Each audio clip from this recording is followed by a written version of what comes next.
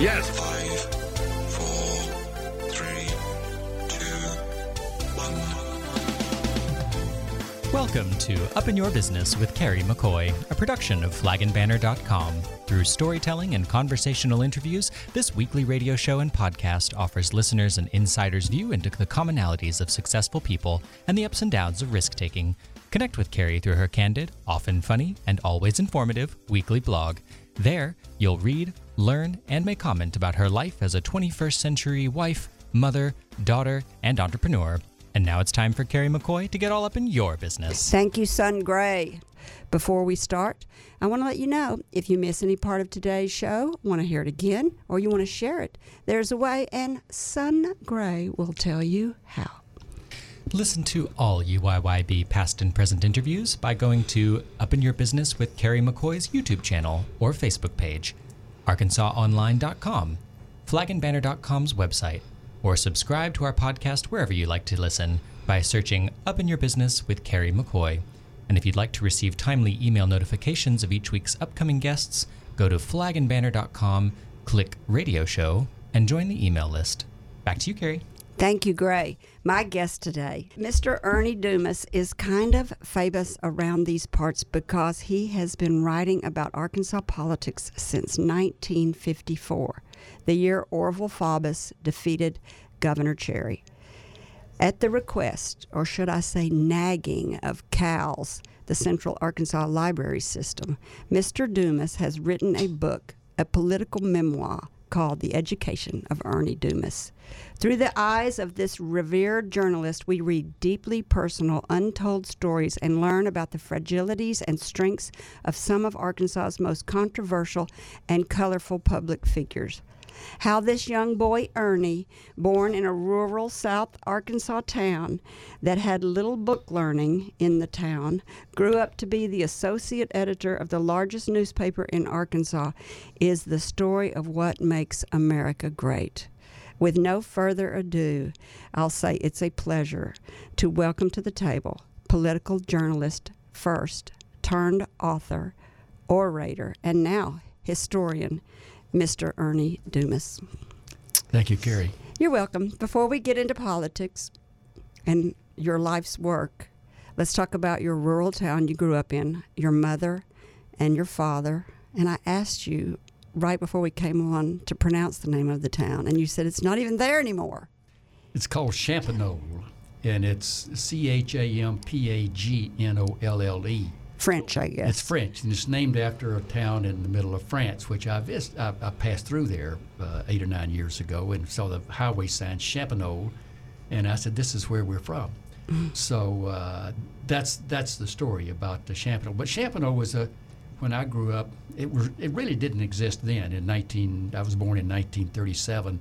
But I thought it was a sawmill town because your father worked for the sawmill. Well, there was a sawmill. There were sawmills all around the area. That Union County and that part of Arkansas is a big lumber and timber is the biggest part.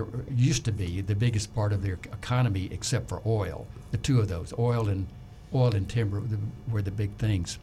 So my daddy he hauled logs. That's basically what he did. After he had early on hauled oil when you had the first oil boom there. But after hauling oil for this rich woman for a few months, she never paid him.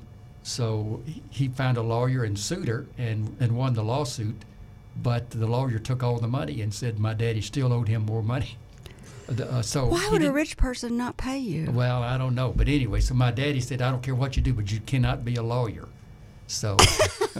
So he thought all lawyers were that way. So it became a reporter. Is that any better? Yeah. So Champenolle was, it had been the county seat of the county, Union County. El Dorado subsequently was, after the oil boom. But Champenolle had been just a little, it was a little community on the Ouachita River where DeSoto allegedly had camped one night on the banks of the river there at Champenolle. So that's how Champenolle came into being. So, and it's the county seat, you said it was? Well, it had been the county seat for a time in the 19th century. But it's gone now. But it's there's nothing there. Maybe it used to be when I grew up. There was a kind of a bar down at the foot of the hill where you could get a beer. Of course. But that was it. But there's nothing at Champanola now, and I don't think, except the cemetery where all my relatives are buried up on top of the hill. You know, I read this in your book, and it felt like I really loved the way you wrote this, and I felt like I really knew your mother, and I loved your mother, and I loved your honesty when you wrote this. In your book, you wrote, "My mother grew up farther south on a truck farm near the sawmill town of Strong. Though sickly and possessing only one good eye, went to high school, passes the state teacher examination, and as a single girl taught in several tiny country schools." She came to teach in the little community of Champanola, and there was a wood frame building. I never saw it; it was gone by the time I was old enough to recognize anything. So that's where she taught, and in a one-room schoolhouse. And that's where she had met my father, who had gone through the 6th grade. Down there, nobody went past the 6th grade. How did that town produce you? Well, nobody in that town went to college till your brother yeah, went. and as I say, it was not really a town. It was just, even when I grew up there, it was just a nobody that stopped in the place road. in the road. Yes. It was a place in the road on top. So of how did you and your brother, the only two people to go to college from those parts? Well, we started the school, the little Champanola school where my mother taught until she met my father. And my father was the oldest of about 8 kids, and so 2 of his brothers were in school under my mother, and I think maybe 2 years that she taught there. And so she married my daddy, and then the school closed. And I guess when they couldn't find another teacher, I guess, so the school closed. And so we were then routed to a little school called Quinn, which was over on the highway. And Quinn had 24 of us. The total enrollment in the school district was 24. My brother, from 1st to 12th grade? Well, nobody went to the 12th grade, but 8th grade. You go through the 6th or 8th grade, and so it was one room. We had one teacher, and she would there'd be the 1st grade row and a 2nd grade row, and then maybe a 3rd grade row and a 4th grade, and if there might not be a 5th grader, and there might be one 6th grader or something, and so she would start off the morning at the 1st grade, and she would give our lessons. And in the 2nd grade, then she'd step over about 1-2 feet and talk to the 2nd graders. So as a student, you got to hear all the lessons all day from 1 through 4th or 5th or 6th grades. So that was until I was going to be in the 5th grade. And the teachers there, the single teacher and her husband, who was a superintendent and the bus driver and disciplinarian, and built a fire in the classroom and so forth, and whipped us when we needed it. So they left, and so they abolished the school district, and we went into El Dorado after that. And so they went all the way to the 12th grade. And they went all the way to the 12th grade. And El Dorado was a big, rich town. Oh, because it had oil. It had oil, and there were many millionaires in El Dorado. And you had a teacher suggest to you that you should go get a job at a newspaper? Well, I was, as I said, my father said, because nobody had gone to college, and he had gone through the 6th grade, and my mother had actually gone to high school. But nobody else down there had gone to college, and so, but everybody was going to college by that time, and so my father thought that we might go to college. So, and he suggested you ought to be an engineer, so you need to get some math and science. So my senior year, I was taking a lot of advanced mathematics and chemistry and all those kinds of things. So, but I took journalism, of course, because my older brother had taken journalism, and it was easy. He was the sports editor of the high school paper, and of course he was a big football player and track star. So I covered the games for him and wrote up the stories for him, and I was 2 years behind him, and when I was in the 10th grade. So when I was a senior, I said, well, that was easy stuff. I'll just take this journalism stuff. That's easy. You don't have to study or anything. So I took journalism in my senior year, and so the teacher was a woman named Ruth Jenkins, and I guess I owe my career to Ruth Jenkins. And so about 3 or 4 weeks into the term, and we put out one little high school paper, and I wrote some sports stories for it, I guess. So she came to me one after, said, would you like to work at the El Dorado Daily News? And I said, doing what? And she said, as a reporter, writing. And I said, well, sure. And she said, "Well, go down and see Bob Hayes at the Evening News Times office this afternoon and talk to him." So she said they need a reporter badly. So I skipped the bus and walked down to the News Times office and went in to see Bob Hayes, and who was the old guy who was the editor, been the editor for 30 or 40 years. And he sat me down and tossed me 3 or 4 news releases and said, boil each of these down to 150 words or something. And so I did. I sat there and typed them and put them back on his desk, and he looked at them and he said, "All right, what time do you get out of school every day?" And I said, "Well, 3:30 or something." He said, "All right, well, come on down here every day when you get out of school." And so that's what I did. So after I left high school every day, I'd go down and I'd go to the courthouse and go to all the courts and the prosecuting attorney and the sheriff, and go down to City Hall and the police department and get all the news and come back, and I'd write up all of that. And How old are you? I was 16 when I went to work there, but I was soon to be 17.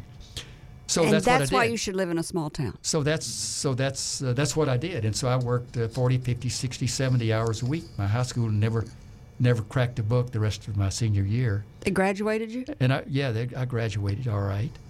And And you went on to college to do the same thing, didn't you? yeah, and so then I went to college. Did the same thing. I did the same thing. We went into town every Saturday to the feed store to get feed for the chickens and hogs and stuff out there, and seeds. You know, we had a little truck farm of sorts, and Where'd you go to college, Arkadelphia? I went to Henderson State Teachers College In for Arkadelphia. 3 years until they kind of ran me off. All right, people that know you, this next segment is going to be fun. And people that know you are going to think this is going to be really hard for you because you're going to have to give me one word. That's the funny part, which you probably is not going to be able to do. But one word or two, or maybe a sentence, to describe each of these Arkansas governors. Your book starts with Orval Faubus. One word, Orval Faubus. I guess cunning would be Orval Faubus. I would have thought bigot. Well, he really wasn't. I think You down know, I deep he think I wasn't. got that from your book. Yeah. For people that don't know, Orval Faubus is the one that did the Central High crisis and pulled that, because a lot of people don't realize that. And I think he spent the rest of his life after that trying to live that down in his own mind, hoping that somehow he could transform history that would not recognize him as the villain and all of that. Mm-hmm. And I had a number of conversations with him toward the end of his life in which you could see him struggling to try to justify what he did to improve his place in history. Mm-hmm. But anyway, that's Orval Faubus, kind of a tragic figure. Tragic, cunning and tragic. Yes. All right, Winthrop Rockefeller. Winthrop Rockefeller. He's your favorite one, isn't he? Well, in the in book, a way, he's the most unusual politician in the history of Arkansas, a successful politician. One word. I guess genuine.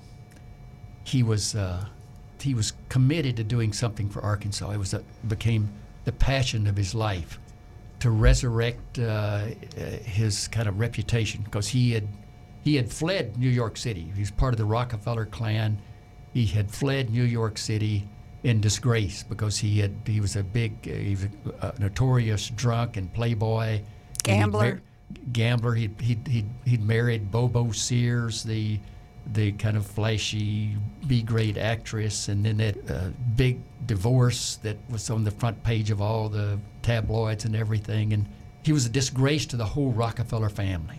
That's why he came to Arkansas. And he came to Arkansas to escape all of that and the notoriety after his divorce. And here he discovered his mission in life, which was to take this poor state and transform it into a modern state. So that was his dream, and so he ran for office, and amazingly, with the help of a great fortune, of course, gets elected, and then felt like in the 4 years he was governor that he had failed, and so he died, and I think a very unhappy and bitter man. He didn't live very long, did he? He lived about 2 years after his defeat and got cancer and died. You have a great story about him because of his drinking. Oh, yes. All right. Well, that was the story I told because, and as a number of these stories in the book are stories that I revealed that I was a part of. And as a reporter, you're never supposed to be part of the story, and you try not to be. But there were several instances when I became a part of the story. This one that I think that you're referring to is, as I've said, he was notorious for drinking. That was his reputation. And he supposedly, there were rumors going around that he had this vast trove of pornography up on Petit-Jean Mountain. And that he had all this liquor, these fancy liqueurs and whiskeys from all over the world up there. There were all kind of rumors like that spread about Winthrop Rockefeller. But we in Arkansas, this was a southern Bible Belt state, and drinking was not an acceptable thing in much of the state, and you couldn't sell alcohol in much of the state, and particularly in the governor's mansion. People didn't expect the governor would not be drinking in the governor's mansion, at least since Jeff Davis was governor at the turn of the century, and he was a notorious drunk, and people loved him for drinking, and so he called himself he said there were pint Baptists and quart Baptists, and he was a quart Baptist, and then the Baptist church expelled him. So anyway, Rockefeller, this is at the end of his first term, and he's running for a second term in 1968, and against a very formidable Democratic candidate, Marion Crank, who was the Speaker of the House of Representatives and a very accomplished and smart man, and backed by the Stevens interests and so forth. So it was going to be a very, very tough race for him. And because he'd been so far kind of unsuccessful in getting anything done and had kind of championed civil rights. So he was supposedly in deep trouble. And it was early in the morning. He was making a speech. Well, that's right. And so he called a special session of the legislature in the summer of 1968. The election is coming up in November. And he calls a special session of the legislature to get some things done. He's got a prison reform bill, and he wants to pass to try to transform this corrupt prison system. So he's got all these big things he wants to do. So at special legislative sessions, typically the senators and the House members all gather in the House of Representatives, usually at 10 o'clock in the morning, at the first day of the session, and the governor comes before him and addresses the session and lays out his program, what he wants him to pass. And so that usually happens kind of in the middle of Monday morning. So Rockefeller addresses the legislative session. And he was not a good speaker. He was dyslexic, and he had to have his speeches written out so he could, in great, huge letters, so he could read it easily. And he had problems sometimes speaking, and he often slurred a few words and stopped and had to start over again and so forth. So he was not a great speaker. So he makes his speech. And so I'm covering it for the Gazette. And so typically what you do after speech, I'll go around to key legislators and ask them about the governor's program and what they think and what might he pass and be able to pass and so forth. So I go up to Senator Clarence Bell of Parkin, who was a big, powerful man. He was from Parkin, Arkansas, over in the Delta. He's a very powerful man, chair of the Education Committee, and in some ways the most powerful man in the House of Representatives. And so I asked Senator Bell about the governor's speech, and he says, "Well, I thought he had 2 or 3 shots too many before he came here this morning." Now this is morning. You don't drink in the morning, do you? So anyway, I write it down on my notepad. And Senator Richard Earl Griffin from Crossett is standing nearby, and he echoed that, said, "Yeah, people should be able to watch that speech, and they'd be ashamed of their governor." So I go down a little afterward, I go down to the governor's office to ask Governor Rockefeller's comment about it, to see whether he had been drinking that morning. That's normally, we don't do things like that, but since a senator mentions his drinking, then I feel compelled to ask him about it. So I get down to the governor's office, and I go into the front door of the governor's office, and as I'm going into the governor's office, Bill Connolly, his press secretary, is coming out of his office. And so I'm in the doorway, and my notepad is in my hip pocket. And so we meet in the doorway, and I said, "Bill, I need to see the governor." And he said, "What about?" And I said, "Well, I need to ask him a question." "About what?" And I said, well, Senator Bell said he had 2 or 3 shots too many before he addressed the legislature this morning. And so poor old Bill Connolly, just a wonderful, sweet man. And he said, Ernie, I was with him all morning, and he had 1 drink. And so anyway, I said, okay. And so he said, but the governor's going up, he's going up to Petit. He won't be back until this evening. He goes on, and I pull out my notepad then, and I write his thing down. 1 drink. Bill Connolly had the quote. So then I write a story. And it's the next day, the front page of the Gazette. Of course, the lead story above is the governor's speech and the big program that he'd laid out. And down at the bottom of the page under 3-column headline, and I can still see it, the headline, and it said, Senator Bell says WR had, quote, 2-3 drinks too many. AIDS has had only 1. So that was the headline. So Bill Connolly's account later, he was at the house the next morning, and he's still in bed early in the morning, and he gets a call. It's from Tom Isley, who was executive secretary to the governor, later a United States district judge for many, many years, died about 2 or 3 years ago, G. Thomas Isley. So Isley says, Connolly, write a letter of resignation and be at the mansion at 9 o'clock or some such time. Wanted Connolly to resign from being Winthrop's press secretary. Because that happened. Okay. Yeah, so Connolly said, why? And he said, have you read the Gazette this morning? And he said, no, I haven't. He said, get the Gazette and read the front page and write a letter of resignation and be at the mansion. So Connolly goes out, picks up the paper, and there he sees that story on the front page, and his heart sinks. So he sits down and writes a little 2 or 3 sentence letter of resignation and goes out, drives out to the governor's mansion, and when he gets out there, all the moguls are gathered there. John Ward, who was his Rockefeller's communications director, and Marion Burton, and Bob Faulkner. They're all the brain trust around. They were all sitting in the living room, and he goes in, and Rockefeller's not there. He's back in his bed. He's still asleep. And so they sit there and just chew on poor old Connolly for an hour. How could you do such a thing? How could you write such a thing? You know, you've defeated him now. He's going to be beaten because of this thing. The governor's drinking at the mansion. How could you be so stupid? And he said, well, Dumas didn't have a notepad. I didn't know he was going to quote me. And John Ward supposedly said, well, Connolly, he's a reporter. That's what reporters do. They quote you. And so anyway, they stay in there and they just harangue him forever. And finally, Rockefeller, somebody comes in and says, the governor is awake. So they all troop back to the bedroom, and Rockefeller's sitting there on the edge of the bed in his pajamas, scratching his head. And he said, what the hell are you guys doing in here? Isley goes over and grabs the letter out of Connolly's hand, takes it over and hands it to Rockefeller. And Rockefeller puts his glasses on and reads it, and he said, why is Connolly resigning? Isley goes and gets the Gazette, and he's got it folded back to that little thing about my little story at the bottom of the page. And so hands it to him, and Rockefeller looks at it again, reads a little bit, and then he starts laughing, and he said, hell, I'm not going to fire Connolly for lying for me. He knows I had 5 drinks if I had 1. Now get the hell out of here. I got to get dressed.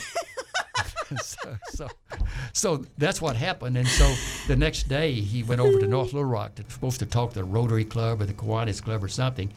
And so somebody there asked him about how many drinks he had before he got up to talk that morning. And so Rockefeller just kind of grinned sheepishly and held up one finger. So that's that story. I love that story. Hell, I'm not going to fire him for saying I had 1 when I had 5. That's a good job. All right, one word for Dale Bumpers. Integrity, I guess. Oh, that's nice of you to say. He was, and I say that because, well, one, he was the most effective governor in history. I mean, he was a governor for 4 years. He had no experience. He was from a small town.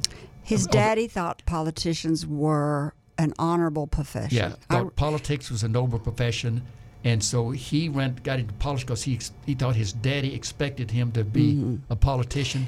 In those 4 years as governor, he passed a lot of taxes, and the biggest program in Arkansas history in education and health care and parks. He created a number of new parks and redeveloped the other state parks, and he had a big highway program. So he did more in that 4 years. But the thing that I think separated him from everybody else was his obsession with honesty. And he was, and one of the, I think, revealing things in the book is that he tells me that his happiest day of his life was the day after he was elected to the Senate. And so he immediately resigned as governor so he could go be sworn in to get a little seniority in the Senate. But the day he resigned as governor, leaving about 6 weeks left in his term, he said it was the happiest day of his life because every day, every night, he went to bed worrying about corruption. It's somewhere among these 25 or 30,000 state employees, somebody was doing something rotten. Somebody was doing something dishonest. And he was afraid that his children were going to read that their father was corrupt. Oh. And he said it just drove him crazy. And he talked about it to his wife. Because the buck stopped with him. Yeah, and so he said he was this vast relief when he got to Because leave when it. you're a senator, you just answer to yourself. You got 4 or 5 employees. All right, David Pryor. Well, David Pryor, just the most decent human being you could ever expect to meet, and had no ego, which was unusual for a politician, not to have any kind of ego. That is. And the only successful politician I knew who did not have an ego, and loved everybody, and tried to do his best. And I think that was, and his 4 years as governor were difficult because we sank into recession just about the time he became governor. Dale Bumpers was also the luckiest man alive. He was just kind of born under a lucky star. Because everything he did worked out. When he took office, the economy was booming, farm prices were sky high, the crops were good, everybody was made a ton of money, the treasury filled with income, so he could build buildings on all the college campuses and everything, and so got a lot done. He was just lucky. All right, as well. Here's a good governor, Bill Clinton. Bill Clinton was in some ways, I guess, the most accomplished and the most brilliant politician I've ever known. So brilliant. He was brilliant, and you recognize that immediately about him. Not only he was brilliant, he was a speed reader. He could read vast amounts of stuff very quickly and absorb it. He could read books and just flip the pages. And do it, and people would write a speech for him, like as we talked about here a couple of weeks ago when he spoke here. Somebody would write a speech for him, and he would just kind of riffle through the pages very quickly and put it down, and he could just deliver that speech, and not verbatim, but very beautifully. So that's what he did. Plus, he had real charisma. So he had everything it took to be president. And you recognize right away, as many did nationally, that this guy is probably going to be president someday. Ambitious too would be another. He was ambitious as well. You said in your book he's probably the most ambitious politician you ever covered. Yeah, he was ambitious. When he had confidence, he knew he was good, and he wanted to be a great politician. He wanted to do great things. Frank White. Frank White. He was just, I guess, honest. He was not a great politician. He didn't have in mind when he got elected governor. He didn't have a clue that he was going to be elected governor. He didn't expect to be elected governor. Who was he running against? He was running against Bill Clinton. Oh, that's right. He beat Bill Clinton because Bill Clinton. Yes. Yeah, had kind of angered just every interest in Arkansas in his first year in office. So Frank beat him and didn't expect to. He expected to get his name out there and run, and he decided to run right at the last minute. And so he wanted to run for Congress. That was his purpose. He wanted to run for Congress, but he couldn't. So he needed to file for something. He run for governor so he could get well known and campaign. And then the next, in 1982, then he'd run for something real. So, but he got elected. A lot of young people don't probably realize that Bill Clinton was the governor, then got defeated, and was the governor again for 8 years. All right, here's the one I really enjoyed reading about, Jim Guy Tucker. Jim Guy Tucker was the unluckiest politician, I guess. He and Bill Clinton were kind of contemporaries and sort of adversaries because they were both bright, dimpled, Ivy League educated politicians, and with great ambitions, and they were maybe equally brilliant. So they were vying for the same. So they were in the same party and same philosophy about everything. They were both modernists. They wanted to get things done, and they would have a big program. But Jim Guy, their ambitions clashed very early on, and so they became not mortal enemies, but they were adversaries. You called Jim Guy in your book swashbuckling Ivy Leaguer. Yes, Nobody uses the word swashbuckling anymore. Yes, well, except for maybe in Huckleberry Finn's book. Well, he wanted to be a warrior. Jim Guy was. He's a Marine. I was a Marine. Surprised to hear he was a Marine. He joined the Marine Corps, and then he wanted to go to Vietnam, but he flunked the physical. He had this disease that later afflicted him and nearly killed him. But he had this kind of liver disease, and so he didn't get to go to Vietnam, and so he tried again and flunked the physical again, and so he just went on his own. So he just as a war correspondent, he went over there and did a ended book. up writing a book about the Arkansas servicemen. He did, and so I remember George Fisher and all of the cartoons of Jim Guy Tucker would always have him in fatigues and carrying a gun around with him. So. Colorful, interesting guy. He's coming on the radio. I can't wait to interview him. Really enjoyed reading about him too. And then he was unlucky because, as I say in the book, we recount how he got the Kenneth Starr investigation of the Clintons over Whitewater. Never got anything from Bill Clinton. They never were able to accuse Bill Clinton of doing anything or Hillary of doing anything in those 7 or 8 years that they investigated Whitewater and all of the other ancillary issues that flowed out of the Whitewater thing. But they did succeed in getting Jim Guy Tucker because the strategy of prosecutions in these things is to flip people. You start off with somebody who's not some lower level person and find something that they did illegal, and everybody's done something illegal. Mm-hmm. And so they'd find somebody that got a loan from Jim McDougal's outfit and maybe got it under false pretenses, and they charge that guy with something, and then you get him to flip and say, okay, on Jim McDougal, for example, and you keep going up until you get to the big guy, Bill Clinton, who was the object. And so they went after Jim Guy Tucker over 2 things. One, his bankrupt. He had started some cable television franchises and declared bankruptcy in one of them, and so they accused him of having a false bankruptcy. And so he was charged with fraud on the bankruptcy, and then also for some kind of fraud connected with the lending operations misappropriations of Jim McDougal and this other Small Business Administration thing that got involved in all of that. So in both instances, I think he was convicted of both. One of them he pled guilty to finally because he was suffering from this liver ailment and he was dying. And so he pled guilty to that. Of course, it turns out later on he did not, that the bankruptcy was not fraudulent. And in fact, the IRS probably owed him money. But all of that they concluded that long after he had pled guilty and was sentenced. Which he did because he was so ill, he couldn't fight it. And so, but the problem was, and the great injustice that was done, to both his reputation and to his career, was that he's now a convicted felon, and there's nothing he can do about it. Oh. But because Kenneth Starr and the Whitewater investigation never would say what part of the bankruptcy code he had violated, and then the judge wouldn't order the IRS or the Justice Department, the Kenneth Starr, to say what part of the bankruptcy code he violated.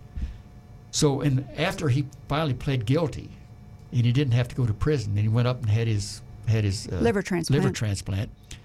They finally said, "Well, you obviously owe the IRS some money. We got to establish how much money you owe the IRS." And so finally, in 2001, long after the Whitewater investigation had ended, the judge said, "Okay, you got to tell him so we can calculate what you owe." And when they finally said, "Okay, it was section so and so," that had passed years later, so it was not the law. when Jim Guy Tucker took bankruptcy. So he did not violate the bankruptcy law, so he tried to get it overturned, and the Eighth Circuit Court of Appeals said, no, once you plead guilty, no matter what, that's it. You can't go back and reverse it. So he's a convicted felon forever. And they ended up sending him a check, I saw in your book, for $1.41. $1.41, I believe, or something like that. Yes. So they finally said they couldn't establish whether they probably owed him some money, but they couldn't establish how much. So finally, they said, well, let's strike a deal, and so they sent him this check for whatever it was, $1.41. He framed it and put it on his wall in his living room. That's a crying shame right there. You had quit reporting, I think, when Mike Huckabee became in office. But you're still involved. Yeah. You're still doing a lot of stuff. Give me one word for Mike Huckabee. I'll give you a word that not many people will agree with, and he would object to: progressive. Really? Contrary to all of his image and what he claimed about himself, his record as governor, he was in office nearly 12 years, almost as long as Bill Clinton and almost as long as Orville Faubus. But what he did as governor, not what he said as governor, but what he actually got done, he raised more taxes than any governor in Arkansas history. I don't think people realize that. That's right, and I know that because I researched it. Mm-hmm. And when he was proclaiming, when he ran for president, that he was the first governor to cut taxes, and he had to constantly stop the Democratic legislature from raising taxes. So I went back and computed all the tax increases that he passed as governor and signed, and all those by Bill Clinton, who was governor for 12 years. And Mike Huckabee raised more taxes than Bill Clinton or Dale Bumpers, who was also a tax and spender, I guess. So I think that's his record as governor, and in spite of his protests that he was an arch conservative and that he was against taxes. Mike Beebe, an efficient governor. I don't think that he could be ranked as a great governor because the times determine whether you're a great governor or a disastrous governor, I think. And there were easy times, so I don't know what much that he was an effective governor. There were no scandals in his administration. There's not much you can say that he accomplished except he balanced the budget. Everybody loves him. Everybody does. He was a very effective governor. He could get things done. He didn't try to get a great deal done because there was not a lot, I guess, you thought needed to be done. So I would rank him as an effective governor, but not as a historic governor as you would count, I think, Dale Bumpers and maybe Winthrop Rockefeller, who tried to do more than any governor in Arkansas history. The most liberal governor in Arkansas history and perhaps in American history. And he's a Republican. And he was a Republican. Okay, that brings us up to date. Asa Hutchinson, is the jury still out? Jury's still out on Asa Hutchinson. He's a hardworking and an effective governor. He knows what he's doing. I wouldn't agree with a great deal that he has done, particularly in the area of health care. I think he damaged the health care system. But I think he's had to work with his own party, and that's difficult. To work with your own party when you might disagree with a lot of them. You wouldn't think that'd be difficult? Well, I mean, it is in the current times, since he's relying upon Republicans to reelect him. You said in your book, you wrote, in my long experience, 3 Arkansas politicians, Winthrop Rockefeller, Dale Bumpers, David Pryor, nearly always followed the unpopular course of moral conviction. What do you mean by that? Well, I think they thought about things that had to be done, and in the case of all 3, I think they all thought that we needed to raise taxes because you had to build highways, you had to improve education, you had to improve higher education, you had to provide health care for people, and that's raising taxes is not a popular thing to do ever, anytime, by anybody. Mm-hmm. And although I think the voters were receptive to all of that, they never punished Dale Bumpers for raising taxes. They didn't punish Bill Clinton for raising taxes. They didn't punish. They did the first time. Mike Huckabee. The first time he raised one tax. The first time, and that was the the tax on vehicle and truck license fees, and they punished him because he yielded to the pressure groups and accepted a revision of the vehicle license tag that lowered the taxes on the big trucks and raised them on those who had pickups and small vehicles. That proved to be very, very unpopular in the rural areas of Arkansas. That's what beat him in the first time. You know, we haven't taken any breaks because it's so interesting, but I do want to tell everybody that you've been listening to Up in Your Business with me, Carrie McCoy, and that I've been speaking today with Mr. Ernie Dumas, Politico historian, past editor of the Arkansas Gazette, and author of the book, The Education of Ernie Dumas. So newspaper policies and ethos at the time of Whitewater were this. You even alluded to it earlier that you wouldn't talk about something unless you got a quote from them. The policy of the newspapers then was no critical article could be published without the subjects involved having a chance to explain or justify their actions, even if they said no comment. Yes, and is I that think true today? I think it's probably not as true today as it was. Although the media like the New York Times and Washington Post, that's kind of their policy still, but it's not as rigid as it used to be because you can get somebody to talk about it. But I think I made that reference in connection with the Whitewater You did. reporting. And actually before that, I think the critical part of that book, and the reason I think the most important part of the book starts with 1978. There's an election in 1978. That's the year that Bill Clinton was elected governor. But there was simultaneously there was a Senate election where David Pryor gets elected to the Senate to succeed John L. McClellan, who had died. And there are three candidates in that race: Jim Guy Tucker, and David Pryor, who was the sitting governor, and Jim Guy was the congressman from the 2nd District, and Ray Thornton, who was the congressman from South Arkansas. Who's the nephew of the Stevens. And the nephew of the Stevenses. Lots of money. And so I think the critical point of the book is this family feud that started early in the 1970s. The family feud between the Stevens family, Witt and Jack Stevens, who were brothers, and Witt had made a vast fortune in the gas business and also in financial. They had a penny stocks or something. All of that, and had an investment company. And so he and his brother made vast fortune, became the most powerful men in Arkansas, and they kind of ran politics for many years. And so they had made a young man who was also like Bill Clinton and Jim Guy Tucker, a kind of a rising star in Arkansas. Good-looking, smart, good speaker, ambitious, and all about the same age as those guys. And so Witt Stevens hired him right out of college, and then turned over the gas company to him, made him president, and stepped out. And then Made they had a great who the falling gas out. president? Made Sheffield Nelson the president of the gas. Sheffield Nelson. That's president right. of Arkansas, Louisiana And then Gas he turned Company. on him. And then they had a falling out. And both of them, you could say both of them were kind of justified. They both had their own That's an theories. interesting. Yeah, it's that's a complicated a whole interesting chapter. What was the name of that chapter? I've forgotten what the name of the chapter was. But anyway, it's late in the book, but it starts 78. It's really good. We are almost out of time. 1 minute. I'm getting the signal. Y'all, this book is so good. It should be mandatory reading for everybody in Arkansas. Ernie, thank you for coming on the show today. Thank you for having me. It was a pleasure. Thank you for writing this book. We are forever grateful to you. Here's your gift today, in case you don't have one, a U.S. and Arkansas flag for your desk. Do you have one already? I do not. Isn't it amazing how many people don't have a U.S. and Arkansas flag on their desk? I don't.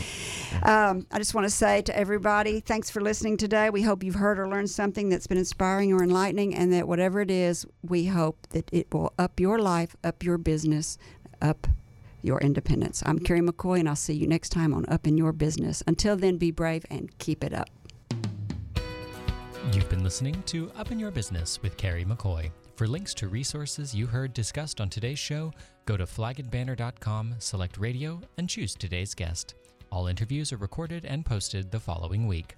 Subscribe to podcasts wherever you like to listen. Carrie's goal is simple: to help you live the American dream.